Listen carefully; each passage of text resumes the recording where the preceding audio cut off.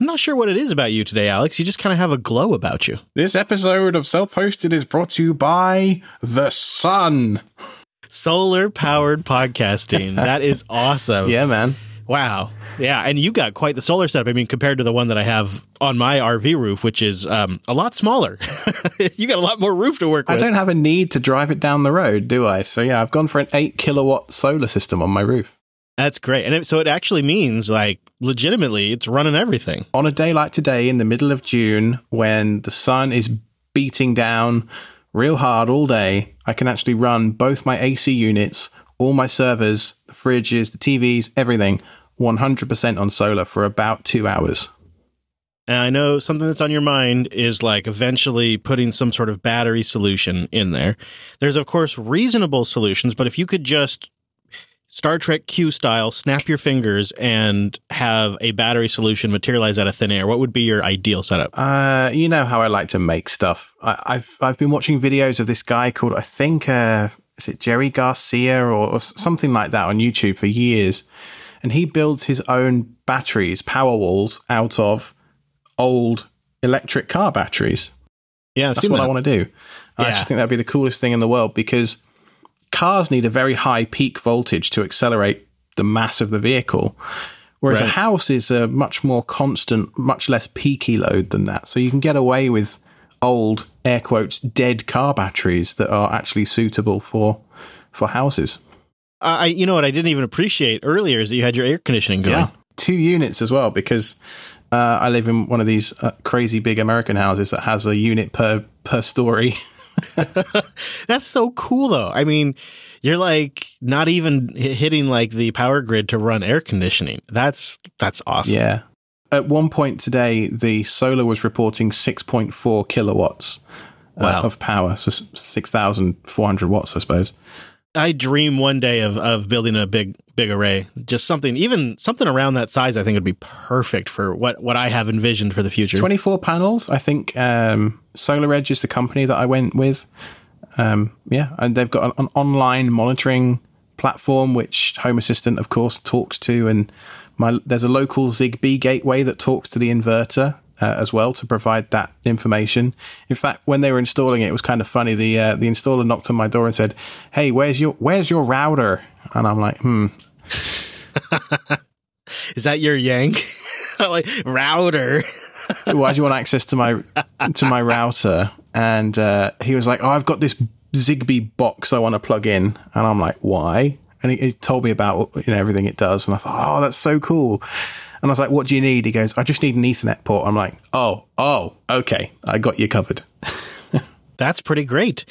So now it's connected up and it all talks back to the equipment over Zigbee. Wow, that's wild. That is, we also learned recently that Zigbee is used on the Mars helicopter Ingenuity. And that's how it talks back to the Mars rover is over Zigbee. Really? That's cool. Yeah. So Zigbee's getting used on Mars to communicate with the little drone helicopter. Well, that's pretty cool. I'll be interested to follow your journey to see how that setup evolves. And then eventually I can't wait to hear stories of you up there on the roof trying to clean those panels after some storm or something. Oh, God. Yeah, it's coming. Yeah. Well, I have a confession to make before we get too far into the show. So first, I want to tell you about our friends at A Cloud Guru. This episode is brought to you by them. They are the leader in learning for the cloud, for Linux and other modern tech skills. Hundreds of courses, thousands of hands-on labs. Get certified, get hired, get learning at acloudguru.com.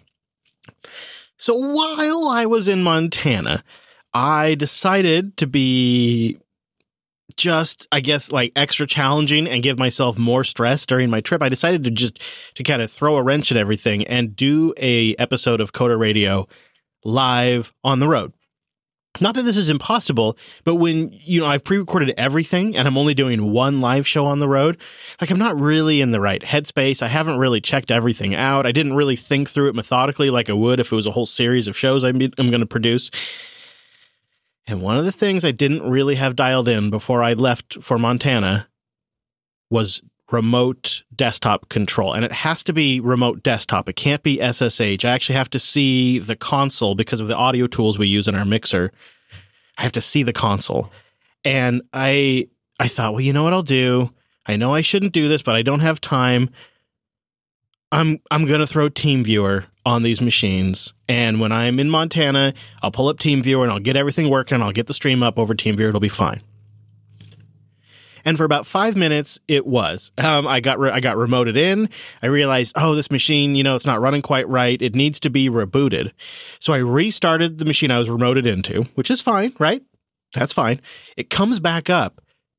And TeamViewer, it has like some detective code in there that detected that I was doing admin-like functions, remoting into a machine, rebooting, and then trying to reconnect to it after a few minutes. And it detected that I was doing these admin-like functions and then disabled my ability to connect for like 15 minutes. Now, that sucks because I'm an hour out from going live, and I want to get the stream up. I like to get the stream up about an hour before we start, so people can start, assembling. 15-minute timeout. Okay, so I go about and I do my other things. I set other stuff up. 15 minutes goes by, and I may be getting the time window wrong. This was a few weeks ago. But that 15 minutes goes by. I reconnect. Nope, sorry. Admin activity detected. You have to wait 15 minutes. Oh, man. So I keep going, setting up. Now I'm like a half hour. Actually, I let extra time go by just in case. And now I'm like, I'm at the 40-minute mark. Show starts at the top of the next hour. So I'm like trying to get connected. I gave it extra time. I gave an extra like 5-10 minutes. I connect again. Nope. Admin detected. Can't connect. Now I'm starting to get panicked. Now I can't get on. Now I can't get on the internet. I can't get on this live stream. I can't get that going. Mike doesn't know he's going to be connecting, expecting me to be there. The audience is starting to show up in the chat room asking where the stream's at. It's starting to get stressful. So, I go into business mode. And I think to myself, look, you jackass, it's like $670 to just buy the commercial license, and then you can get access to your machines and you can do your show. You're going to be traveling more this year. Just pay the damn price. So I think about it. I know I could self-host this. I know I shouldn't do this, but I want to get on the air. The show starts in just a few minutes. So I head over to TeamViewer's site. I get all logged in, make sure it's all my account stuff is correct. And I subscribe to the annual like $670 plan. That's a lot of greenbacks. Oh, it hurts so bad. I mean, I've paid more for other subscriptions, but this one in particular, because of how they got me into it, and because I needed to just do this once, like the way they got me into this, but I knew if I might need to do it more. All right, I'll pay their license. Fine. It says instant activation right at the top of the website. So I think I'm going to be golden. Well, it was Labor Day and the TeamViewer staff was off that day, Alex, and nobody was there to issue me my license. Wait, that's not automated. That's not instant either. And so the time comes, we're like 5 minutes. I still haven't gotten activated. In fact, it took till the next day until I got activated. I was so angry. But I figured out that if I did a new install on a new Linux box and connected from the first time from that machine to the other machine that I was getting blocked on, I could do it from that machine with the free account. And I got the stream up and running with like 2 minutes to spare. And I had to then like just let all of that fade and just focus on the show and sit with the fact that I spent that nearly $700 and still didn't have the license. And I just had to sit with that while I did the show. And so in that moment, resigned myself to find a free self-hostable replacement for TeamViewer. I would not let this happen to me again. And I did some shopping. I found a couple of different options. I don't know. Have you looked in this area yourself before, a TeamViewer replacement? No, they've never actually got me with that admin stuff detected. I used to use it quite a bit to help family members back in the day. But lately, I don't know, technology's matured to the point where I don't often need to remote into their systems anymore. So, well, and in a lot of cases, something like WireGuard with VNC would do mostly what you need. In a lot of cases. But in my case, I sometimes am behind a double NAT. I need to be able to traverse that. I need to do it from a mobile device. I need to be able to do it from a Linux box, a Mac box, anything like that. Yeah, that's where TeamViewer is really nice. It just punches through everything. So if you've never used it before, it's pretty slick, actually. You type in a 9-digit code, which identifies the other person's server, and then they give you a 5 or 6 character password that you type in.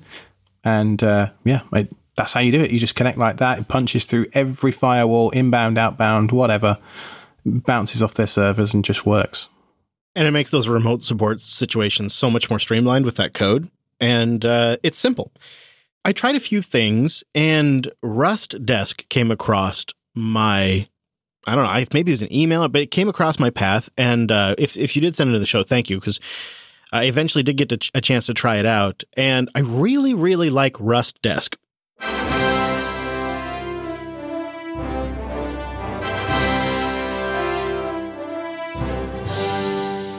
As the name implies, it is built in Rust. The client, the front end, is open source. They have one for basically every major OS, including your Linuxes out there. The front end client is really clean and simple. It's a lot like a simplified front end for TeamViewer. It runs as a back-end service on Linux, so you don't even necessarily have to have it up and running on your screen. It'll install itself as a service. There is a server component. Now, by default, you can use their server. You can use their server. I think there's really no restrictions on it. I was able to connect to 3 machines simultaneously using their free server. They do say, though, right on their front page, our server resources are limited, so please set up your own server. And that's where this gets a little tricky.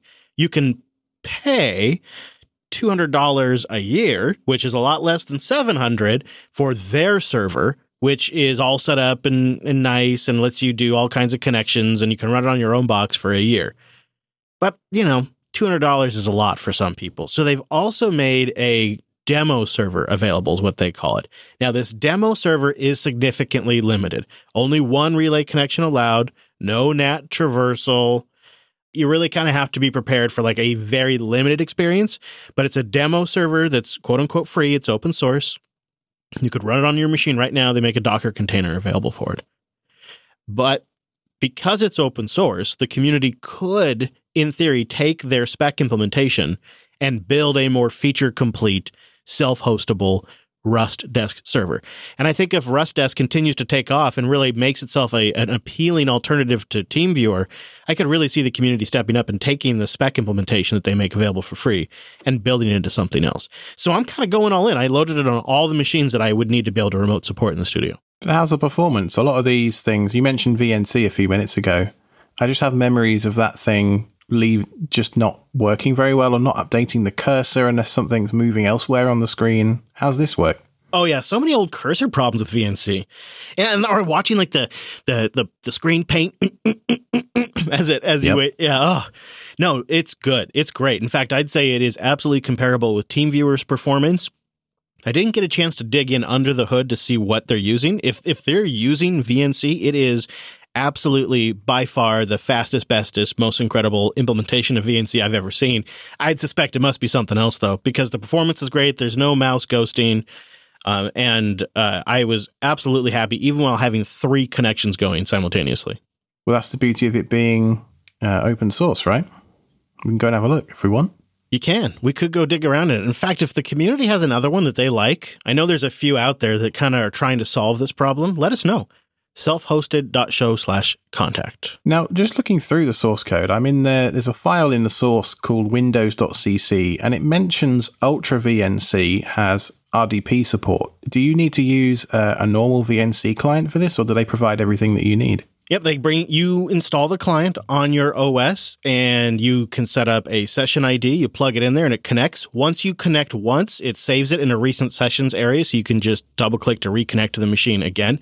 Then once you're in there, you get a viewer that lets you scale the screen image or set it to the actual resolution. And it has a little bar along the top that lets you switch between multiple monitors if you're remoting into a system that has multiple screens. And it also gives you a few other quick options that you might want, like send a few keystrokes and stuff like that. And the UI, when you launch it, the remote, either to connect to someone or if you want to allow an inbound connection, it's just that one UI. And it gives you your ID and you set a password right there. Very cool. Yeah, that looks like a great project. One caveat, though, unfortunately at this time, does not support Wayland on Linux. Oh, God. So why is there always a gotcha like this? Well, it's the nature of the Linux desktop right now. But thankfully, all of our studio systems... TeamViewer works on Wayland. Yes, it does. It does. And that is one thing I have to give TeamViewer credit for. And why I went with it is, even though it gets a lot of hate in the technical community, legitimately, they have been supporting a Linux release now for a very long time, and they support Wayland, they support GNOME Shell, Plasma. Their integration is top notch. And I got to give them credit for it. Like, they've built a good product. That's why I was willing to pay for it. It's just the way that went about, the delay in it, and then the fact that I have to pay that every single year, it's just not my bag. And I always prefer to self-host if I can. And now I just have to decide, do I want the spec server or do I want to pay for the Rust desk server? I got to make that decision, but I'll play with it some more and decide in the future. All right, very good. Now, moving on, have you seen this website, shucks.top? No, I've never heard of this. What is this? Somebody put it in the Discord, of course. And this website lists you all the different drives that are suitable to be shucked. You know how I like shucking drives. I do. And normally, it's a dashboard of which retailer has which shuckable drive on sale. But right now, thanks to crypto and this annoying new Chia coin thing, that you can mine coins on hard drives, apparently. Hard drives, just like everything else now, are in short supply. You got to be kidding me. Really? Yeah. No, I want storage prices to be going down right now because I have a big plan to buy a lot of disk around November.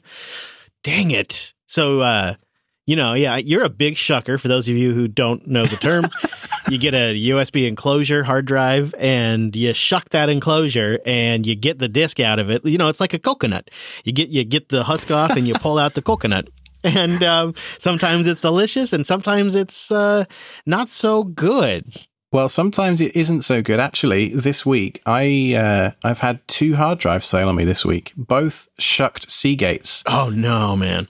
I've got a bunch of older Western Digital drives that are approaching 3 years old.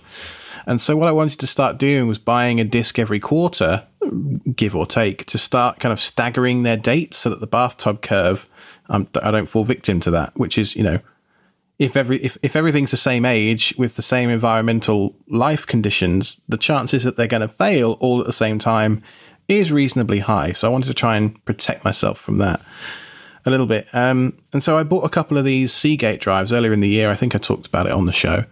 And both of these Seagate 10 terabyte, what are they? Barracuda Pros have both just decided this week at exactly the same time, despite my burn-in tests and everything else, that this week was the week they were going to give up the Ghost.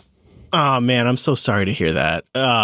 Nobody ever wants to deal with that. Any data loss happen? No data loss. One of the drives was being used in ZFS and the other one was on MergerFS. So SnapRAID did its thing perfectly and so did ZFS. So we're all good, baby. Now, I'm reluctant to even bring this up, to be honest with you, because the open source community is well known for over-egging the pudding when it comes to drama. But the more I dug into this story, the more I felt like it was worth a discussion on the show. So this week, Home Assistant developer Frank, you've probably seen his name everywhere over Home Assistant. He is a prolific contributor to the project, spelled F-R-E-N-C-K. He jumped into a NixOS GitHub pull request and made what seems on the face of it like a really simple request. He says, as the author of the package, I'm asking it to not be repackaged here. Sounds straightforward enough, right? I suppose. I mean, it's MIT licensed, so he doesn't really have the authority to make that request. Well, that's just it, isn't it? Yeah, I mean, there's the spirit of the developer's intention, and then there's the letter of the law, which says that NixOS, which is a Linux distribution that's very technical, very niche, and very awesome if you're into declared systems that are kind of just super, super niche. NixOS is great, but it is a Linux distribution just like Ubuntu or Debian. They package these things up into their own repos. Well, here's the thing as well, right, is that NixOS is all about reproducible builds. But for some reason, Fedora felt the need to package this Ambi Python library as well. And as the thread transpired on GitHub, Frank started to get a little more petulant, dare I say, as time went by. He started off by saying, I have no emotional investment, no emotional attachment to this issue. And then a few posts later, this, by the way, has moved out of GitHub onto the Home Assistant forum by this point. He goes from saying, I've got no emotional attachment to saying, Sorry to hear you don't respect requests from authors who wrote the source you rely on, the author that has put in the effort to create it in the first place. Always good to know a project doesn't care. I mean, come on. In my opinion, I would characterize a lot of his responses as short and somewhat hostile and snippy. People ask him they come back with very reasonable counter suggestions and proposals that are well thought out, and he responds with trite one sentence responses that are sort of demeaning. Yeah, one example of that is that NixOS offered we will set a config flag in the OS that reads, except that this package is not supported by upstream developers and I will go to Nix packages to report any issues equals true. And Frank was still unhappy with that. So here's what I think here, Alex, because the core argument that Frank had was he was concerned this would lead to user support requests on to him. Mm-hmm. He was concerned that people would install Home Assistant and all of these packages and dependencies on NixOS, run into some problem with their setup at some point that led them to the Ambi library, and then from there they would dissect the source code and the original author, suss out his contact information or his GitHub, and then file a issue support request or email with Frank after that process. Now, I've been in this for quite a while, and I could tell you, I'd bet you a good steak dinner that the totality of people that would do that over, say, like a 5 to 10 year period would probably be a handful, under a dozen. Because let's be honest, NixOS is an extremely niche Linux distribution. Then the ability to ascertain who the developer is, the ability to ascertain what particular library is even causing you a problem is a niche skill set. The ability to ascertain which developer created that one library that's creating you a problem is also a niche skill set. So you get my point? Like, it's his main concern was that he'd be getting support requests, when in reality, that just doesn't seem likely. That's not going to result from this inclusion in NixOS. Which raises the question, if you don't want your stuff to be used and packaged by other people like this. I mean, the whole point of open source licensing is that you're giving your code away. You still retain intellectual property over it. You still, air quotes, own it, but you don't own what people can do with it. And for me, that raises the question why he's even publishing it as open source code in the first place if he doesn't want people to do this. Yeah, that's a good question. It's a tricky one because if you think about the way in which Home Assistant itself is licensed, that uses the permissive Apache 2 license. And that doesn't really impose very many restrictions at all on derivative works. If Home Assistant then includes any GPL licensed stuff, at that point, you then have a whole other can of worms about what would happen next. And I think, for me, I get a little concerned when I see how Paulus, who was on the show a couple of episodes ago, jumped into that Home Assistant thread. All of these links will be in the show notes, by the way. And basically just locked the thread, closed it, and then delisted it, like sweeping the whole thing under the rug. I think all of this is that behavior of shutting down the forums and not really wanting to engage in a conversation about it, trying to reduce the amount of heat that Frank is taking, and Frank's response and being so concerned about additional support requests that he would go to those, he would essentially get in that argument in that thread. I think all of these are symptomatic of what you and I have worried about the project for a long time, and that is that the core developers, who are some of, as you mentioned, the most important developers to the project, are beyond what we would consider burned out, and that they are on their very last nerve. And every time we see a public interaction, we witness what appears to be an individual who's so far at his end of his rope, he has no time to deal with people talking back to him. He has no time for the possibility that he might get additional emails. The idea that he might get more emails is upsetting to him. And then you see Paulus going around and cleaning up the conversation in the forum, so that way it doesn't inundate Frank with all of this, peanut gallery chatter about it, and just to try to get away from the issue as quickly as possible because he doesn't have time to deal with it and he wants to stay focused. And I don't really know what the solution here is, because that just seems to be, even if it's not the case, even if this is just Chris's wild opinion, it's what the public sees every time. And the issue here is this made it out beyond just the Home Assistant community this time. It made it onto Hacker News, and it had a very robust conversation over there. It was fired up on the forums, like Alex said. It made it to Reddit. It was in our team Slack where we were discussing this back and forth. Like, it made its rounds around the internet, and it's not a good look. It looks like everybody's hot take is, well, they don't know what open source is. They don't understand how Linux distributions work. Don't they know it's MIT licensed? And it's clear they're smart guys. They know all of those things. There's something else going on here, and we're just getting little glimpses of it. See, I think you have a different take. You worry that maybe one day these guys, because they don't appreciate and understand open source, are going to take their cake and their ball and they're going to go home and eat it. Does that make sense? And they're going to convert it to a commercial product, and we're going to be sitting here going, well, wait, now what do we do? My concern is more the development team just totally burns out and leaves the project and abandons it and says, well, it's open source. You take care of it. I think both scenarios are probably equally likely at this point, although perhaps going closed source. I mean, we've got precedent for that with Emby. We've seen other projects do that before.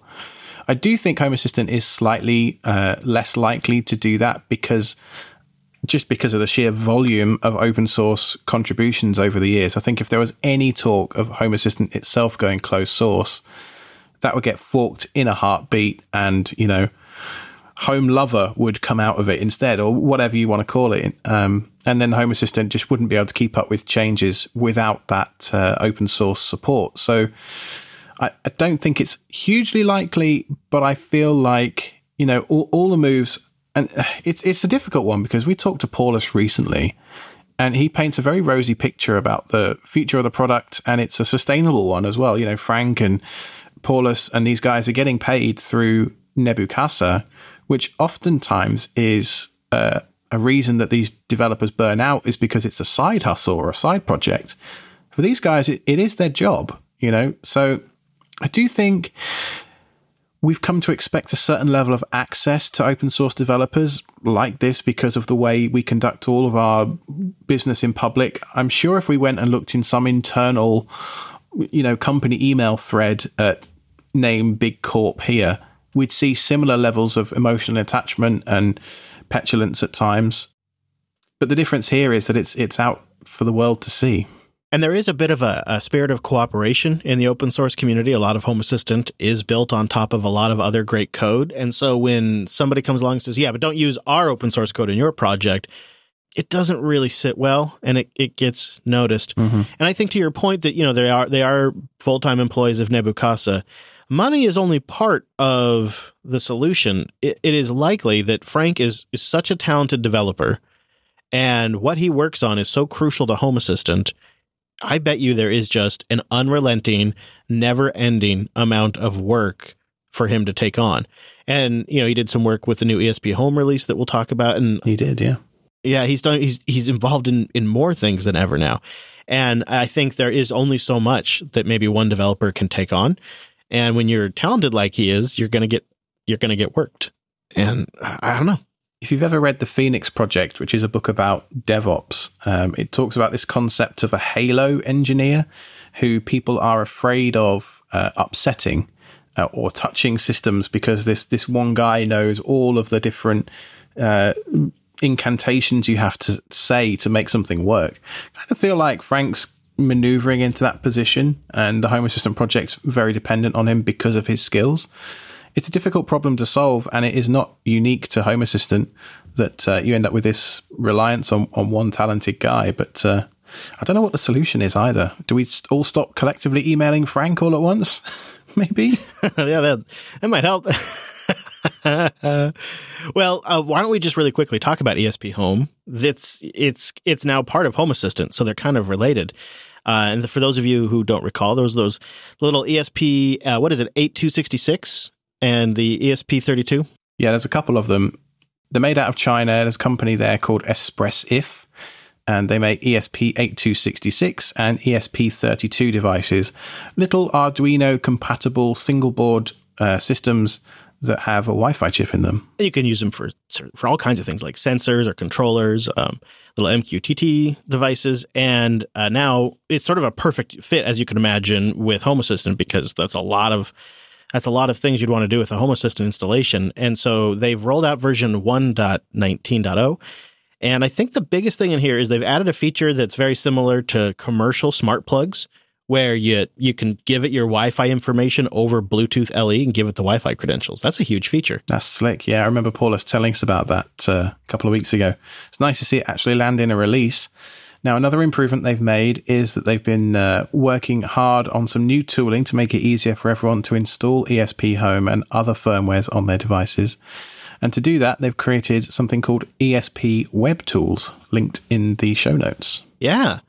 That's nice to see, and going to make it even simpler for people to approach. But don't worry, they're also improving the command line experience. So both got some love, which is great to see. And then the other thing that I think puts this into now I'm very much going to consider devices based on this is, and this is something I've been waiting for desperately, they're going to add attributes from Home Assistant now. They're going to be able to save them into the local sensor on ESP Home. So, for example, the brightness of a light. So when the light turns on, it resumes the original brightness, or the current temperature for a climate device. So that way it doesn't have to keep checking in with Home Assistant all the time. To be able to read attributes from Home Assistant entities right into the local sensor, I feel like is a game-changing feature. For them, it's just a bullet point in the new release. And I'm like, yes. I'm so happy. I've got this like Jonah Hill kind of, I'm so happy GIF playing right now. Yes. All right. Exactly. I think that's pretty great. So a new ESP Home makes me happy. Now, in the spirit of embedded devices, Tasmota has a new release this week. They've just released 9.5.0. Now, there is a breaking change in this release, and lights using the MQTT discovery protocol will not work correctly in recent versions of Home Assistant. So upgrade to 9.5 and use the Tasmota integration to work around that problem. We want to thank our friends over at A Cloud Guru for sponsoring this year program and let you know about their hands-on with Podman containers on Linux course, which is free for the month of June. And of course, it'll still be available for members when you go over there. This course, you're going to learn what containers are, so you're going to get some basics there, but also then how to manage them, and specifically how to manage them using Podman, how Podman interoperates with Kubernetes and Systemd, and of course, because it's the new way now, how to manage Podman using Cockpit, which is the web graphical interface that I actually think is pretty great, but don't mention it to Alex. It upsets him. But you can go over there. We'll have a link in the show notes. And you can check out Hands-On with Podman Containers on Linux for A Cloud Guru, which is free in June, but then, of course, will be available on the platform. Link in the show notes. Probably time we did some feedback, eh? Yeah, I think so. I feel like it. Corey wrote in. He wants to get social, but he wants to do it without social media. He says, hey, longtime listener and even long-timer self-hoster. I love the show. And he says, with more and more things going online only, in-person interactions are getting to be more sparse. I've found lately I need to put conscious effort into keeping up with friends and family, checking in from time to time, and or even taking notes about something they've mentioned to follow up on. Wow. You know what, Corey? I'm just realizing I should be doing that. He says, Corey goes on to say, I was curious if anyone had a tech solution for this. Some sort of like contact management thing where you could make notes about a project or a vacation they mentioned. So you could ask them about it later on, or even set reminders like, hey, self, you haven't talked to X in 4 weeks. Maybe check in on them, or maybe some sort of reminder about their vacation and asking them how it went. Perhaps it sounds a bit dumb, but I think I could put it to use, especially after college or school when friends kind of go their own way. So is there something out there? What would you guys do? Thanks. Well, at first I thought the question was about social media, and I kind of had a sinking feeling that self-hosting your own social media kind of defeats the point of social media. And then as the question carried on, I sort of was listening and realized that actually what he's looking for is basically a customer relationship management system. And there is a really good one in this space, in the self-hosted space, called Monica, at monicahq.com. And this essentially lets you set reminders for all sorts of things, like the names of the children of all of your friends, wedding anniversaries, the last time you called them and talked to them about the weather or whatever it might be. Monica lets you quickly and easily log all that information so you can be a better friend, family member, or spouse. I kind of think this is a great idea, actually. Or I could see it, for like keeping track of what you guys have going on. for the JB team members. So that way I'm not like rude and just forgetting the important things that you guys have going on. Like this could make me a better team member. Well, good news. They have an official Docker image over at Docker Hub. I might give it a look. If I remember after the show, I might give it a try. Yeah, essentially, it's a digital Rolodex. Yeah, I think that'd actually be pretty useful. Okay, so the Hom writes in, and this is about cooling Raspberry Pis in your famous RV server seat without cutting big holes in it. He's got a couple of suggestions about using water cooling, actually, to cool the air inside the box rather than the Pis themselves.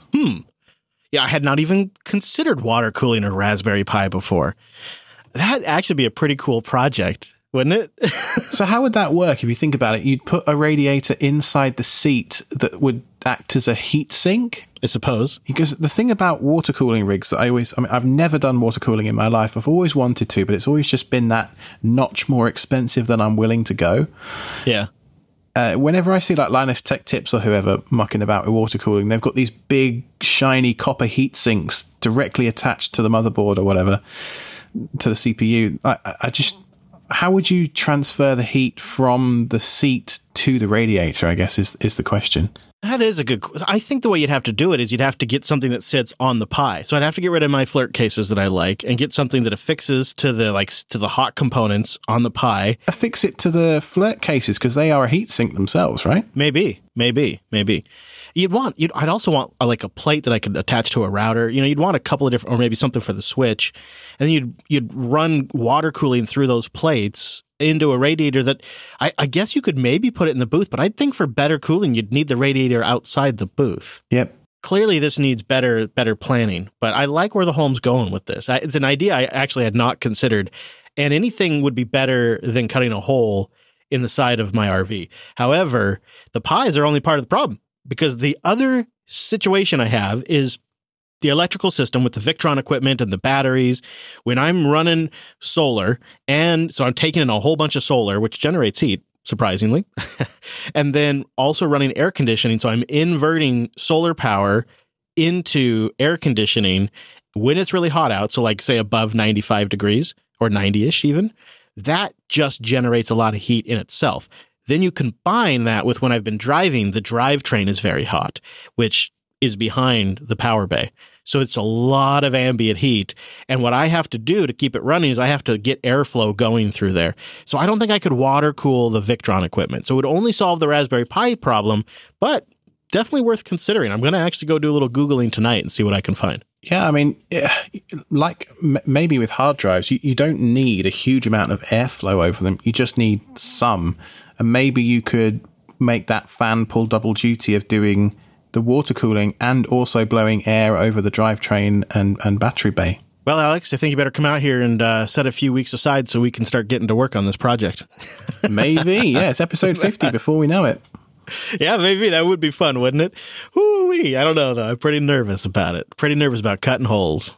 I'll come to some solution, and when I do, I'll share it. But in the meantime, let's talk about something that'd be simple, something that maybe I won't have to mess too much with. Yeah, we've got an app pick for you all this week called Tiny Home. This is a simple static homepage generator. There's a link to it in the show notes, and if you head on over there, you'll see there's a link to an example demo site. And the demo site is it's so simple. It's just headings with a couple of buttons on it. So if you want to put all of your different self-hosted web apps, it's basically a collection of links, like Heimdall, like Homer, like Organizer, all those kind of things, except this is a statically generated, super simple little website. Yeah, and I think it just generates it from bash scripts or some kind of script. So it's really easy for you to manage it and just spit out a static website. That's pretty nice. Yeah, just generate a little CSV file and the static generator will do the rest. Gosh, that is easy. If you're still mulling over Google Photo alternatives, check out Alex on Linux Unplugged 409. He joined us to talk about some of his favorites and some of the ones we've covered on this show before, but with a few updates. That's at linuxunplugged.com/409. And for all the places to get in touch with us, you can go to selfhosted.show/contact. You can find Alex on the Twitter. He's at Ironic Badger. I am at Chris Elias, and this here show is at Self-Hosted Show. Thanks to our site reliability engineers who keep the show going at selfhosted.show/SRE. Stick around if you're a member for your exclusive post show.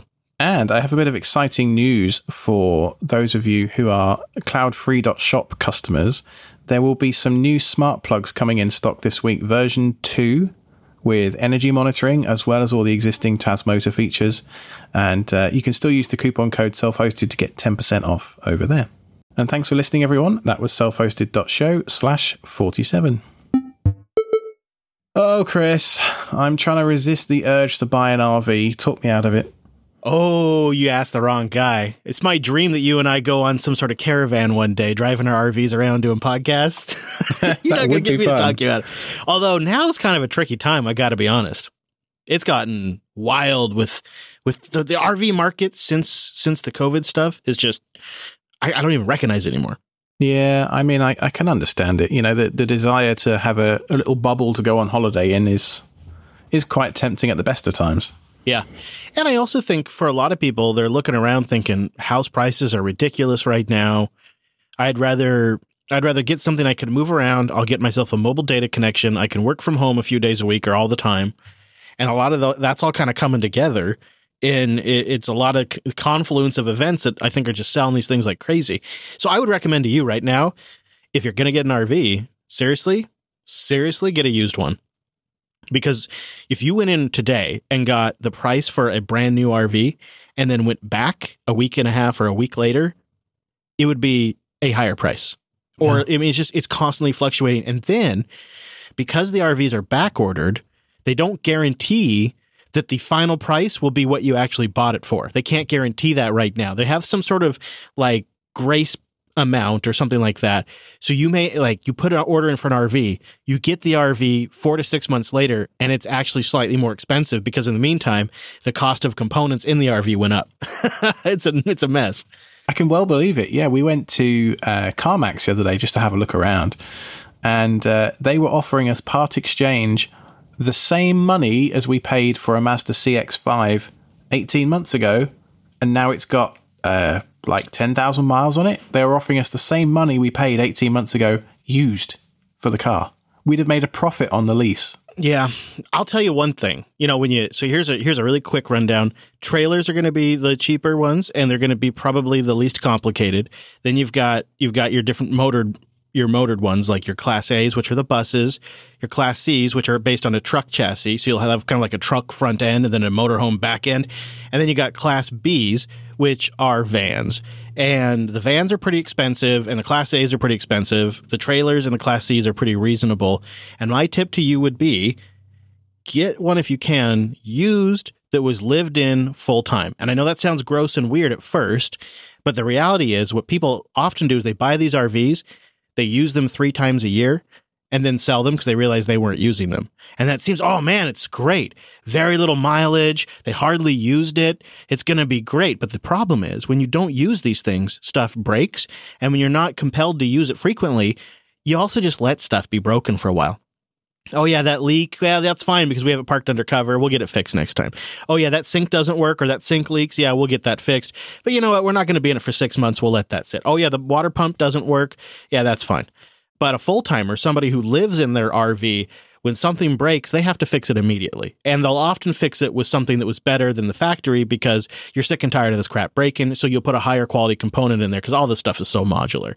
And so the full-timers, they keep the rig in better shape because they have to, because they're living in it. So if you can get a used RV that somebody lived in, even though the concept seems opposite, it actually ends up usually being a better rig.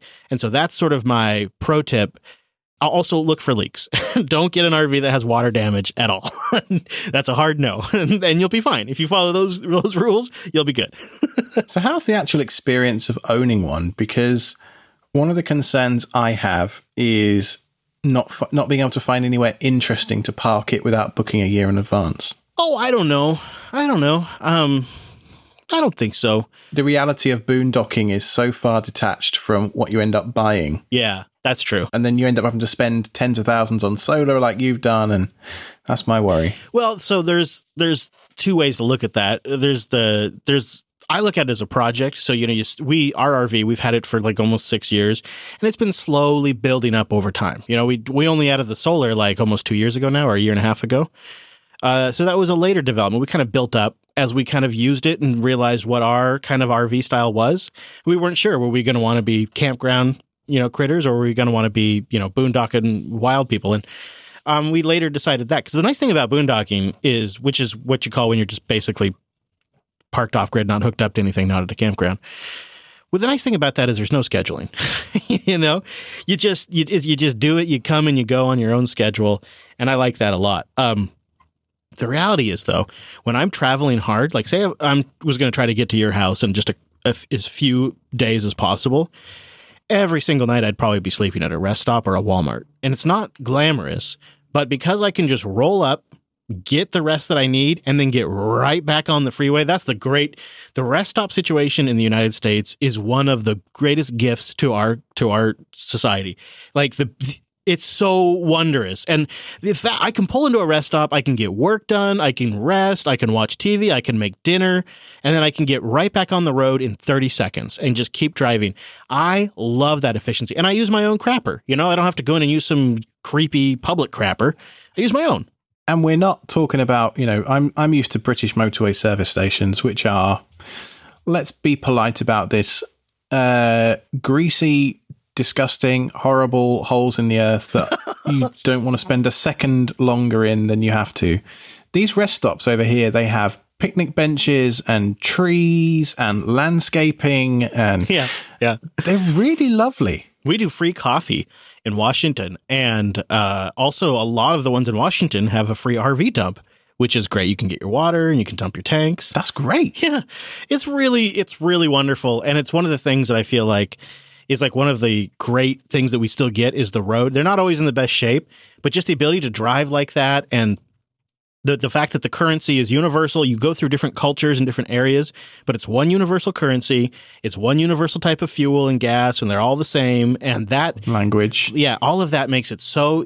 It's just so appealing to me, and that's what the RV gets you. And then how you end up using it, if you stay in a campground or a Walmart or out in the woods, that can just be that would probably change over time. Like one of the advantages I didn't really think about when I got into this was, we sometimes stay at campgrounds because there's other kids at campgrounds, and our kids get to go play, and they play their little butts off while they're at campgrounds. If I hadn't just had a kid, I didn't have a 5-month-old in the house. With this real estate market at the moment, I would sell my house, for 50, 60K over asking and make a nice little profit in the space of a year, and then go and live in my RV for a couple of years until the market crashes, and then buy back in again. There you go. The only problem is in the meantime, you need a spot for all your goodies, all your tools, and just one big storage unit. Just cram it all in there. Details, Chris. Details.